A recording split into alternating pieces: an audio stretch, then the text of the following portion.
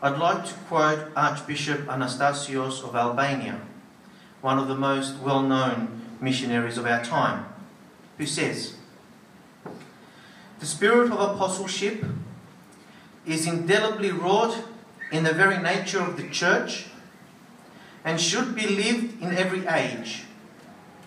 Mission is part of the Church's genetic makeup, a fixed element in her DNA.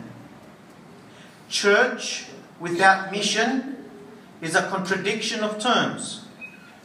If the Church remains indifferent to the apostolic work with which she has been entrusted, she denies and contradicts herself and her very essence." This quote gets us right back to the Great Commission of Jesus Christ that just before his ascension into heaven gives to his church. And he says, "Μαθητεύσατε πάντα τα έθνη," make disciples of all nations. And again, when we start to analyze these quotes, we come somewhat short in the translation. Μαθητεύσατε is a very active term, as opposed to just make disciples, which sounds a little bit more passive. Perhaps we could say that μαθητεύσατε πάντα τα έθνη could be translated as empower the nations in my name. This passage, the very last few verses from the book of Matthew, is read very, very frequently. It's read at every baptism service, and it is also one of the resurrection passages that are read in Matins. So our priest is going to be reading this passage thousands of times in their pastoral work. And we can reflect and say, why did the church choose this passage to be read at a baptism service? Sure, it talks about Jesus instituting baptism as part of his Great Commission. Go and make disciples, or if you like, empower the nations in my name, baptizing them in the name of the Father and the Son and the Holy Spirit, teaching them to do all that I have commanded you. We could have easily chosen another passage. We could have chosen Jesus' baptism, for example, present in most of the Gospels. We could have chosen many other passages that refer to baptism, such as Jesus' words that we need to be baptized of water and the Spirit. One of the things this passage does, every time we hear it, at every baptism, at every matins where this passage is said, is that other than remembering the importance of baptism and the sacraments, to remember our vocation as Christians, that once we are part of the church, the mission continues. The Great Commission is given over the ages, over the centuries, to continue to empower the nations in his name. I mentioned a few terms before, all, whilst not completely synonymous, very closely related to each other. Hierapostoli, mission work; katechisi, catechism; diakonia, service; homologia, confession. All of those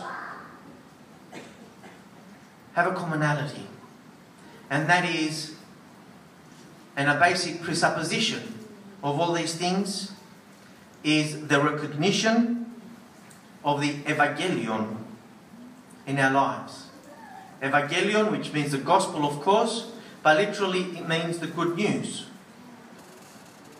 What is the good news? Without having in our minds the good news, and in our hearts the good news, it is very difficult to make effective missionary work. The good news is God's love towards us. The God who created us, even though after his creation human beings fell into sin, God's patience and continuous active presence in our lives is made manifest especially in the incarnation of Jesus Christ and his death and resurrection.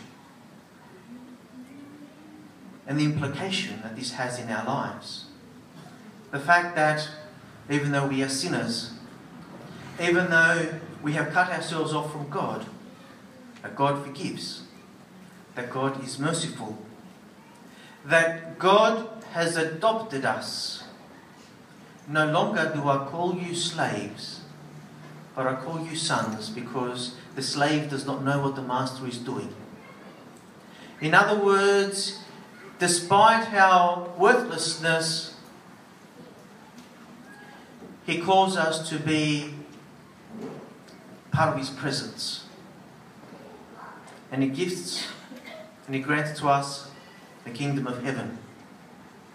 This is the good news, which once it penetrates in our hearts, leads to, if it really penetrates in our hearts, it means that it cannot be kept within ourselves. This good news and the importance of this good news is highlighted by Christ Himself. After Christ was baptized, He was led into the desert and He fasted, and then He was tempted by the devil. And what happens after that? In the Gospel of Luke, He returns to Nazareth. He enters the temple, and He's given the Gospel of Isaiah to read. And He opens a scroll and He reads, "The Spirit of the Lord is upon me, because He has anointed me to preach the gospel to the poor. He has sent me to heal the brokenhearted, to proclaim liberty to the captives and recovery of sight to the blind, to set at liberty those who are oppressed, to proclaim the acceptable year of the Lord."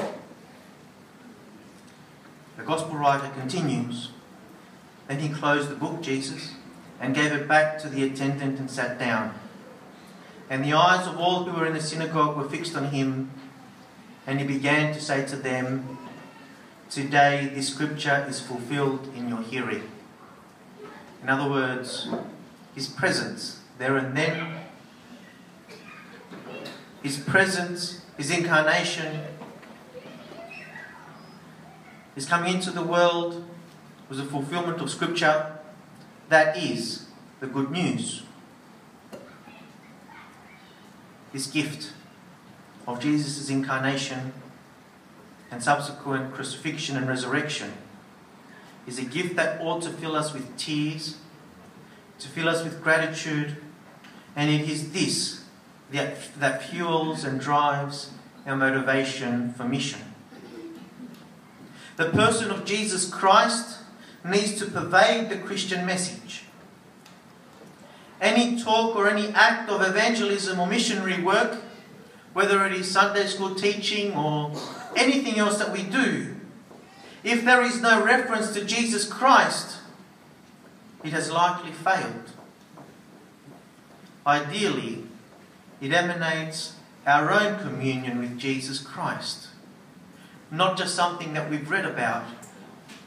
Jesus Christ not being just some figure that we read about and we even worship to, but a figure that we commune in the deepest of our hearts. That's how it was for the apostles. The apostles who had the memory, the distinct memory of spending that time with Him. But Jesus Christ says, "You believe because you saw me. Blessed are those who do not see me and believe."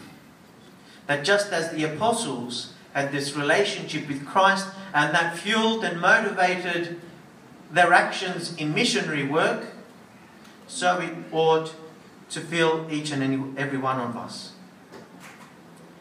And it is very helpful to have a more detailed look at how evangelism and missionary work happened in the New Testament, in the book of Acts. We've already talked about the personal experience of God. You can just imagine Peter's experience of Jesus Christ and all those experiences that he had, and all the falls even, and even the restitution of his relationship with Christ that we hear about after the resurrection, where Jesus asked him 3 times if he loved him. You can see that that memory would have driven Peter to the ends of the earth, which is what happened, and the other apostles. So first there was that personal experience of God. Secondly, there was an absolute trust in God that emanated from that experience. A belief so powerful that the people of the New Testament, the early church, were willing to commit everything in confidence that God's will would be done, just as they had prayed it would. They believed, they had the firm conviction that nothing about their salvation was accidental. It was the result of God's action, and they trusted that. They did not worry about their own self-preservation. They just worried about doing God's will. And because they really believed, they had no fear. And because they had no fear, they were able to challenge the world. And because they challenged, they were listened to. The next thing about their missionary was that it was led by the Holy Spirit. The Holy Spirit had come with power. Nothing, absolutely nothing, was now impossible. It would never have occurred to them to question that God was ultimately in control. They were not fools. They knew that there were difficulties and disasters. But they knew that they had a task, and if they were faithful to it, God would provide what was needed. The task of the church was to proclaim the gospel of Jesus Christ to the whole world. I would like to share with you some of the instructions of a very famous missionary, Saint Innocent, who was Inocentius, who was a missionary to America and especially Alaska. As I read these instructions to the other missionaries, you will see that his conditions was totally different to our conditions. Yet each of these instructions, behind these is a principle which is also applicable in our mission today. And I would like to ask of you that as you read each of these instructions, to think of the principles behind them and to see how they apply to our missionary today. Instruction number 1. Pray, pray, pray. Instruction number 2. Conversion comes from God, not from the evangelist. The missionary is only a tool in God's hands.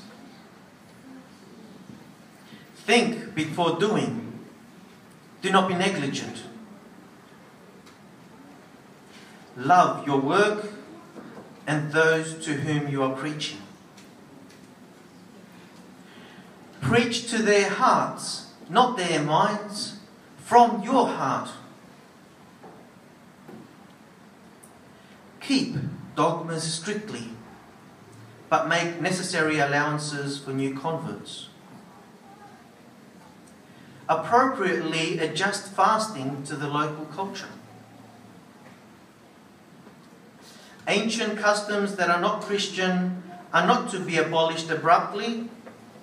It must be explained that they are only tolerated, not approved.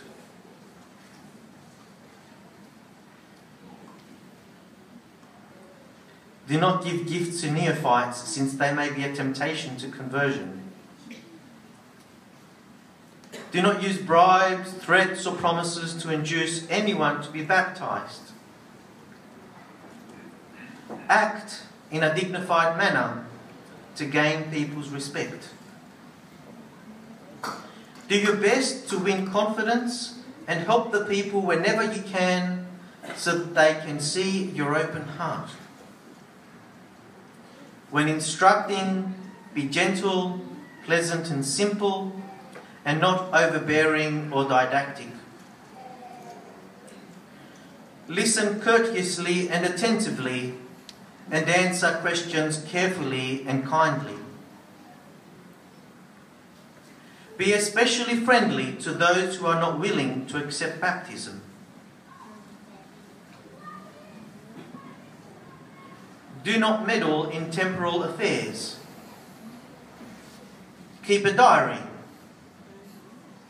Start a primary school for the instruction of children in catechism. Strive to stand before God as a labourer, unashamed, righteously administering the word of truth. Devote yourself to the Scriptures and live by them, and thus you will save both yourself and those who hear you. May the good Lord give us the love, the endurance, and the discernment so we can serve Him and declare His name in ways that pleases Him.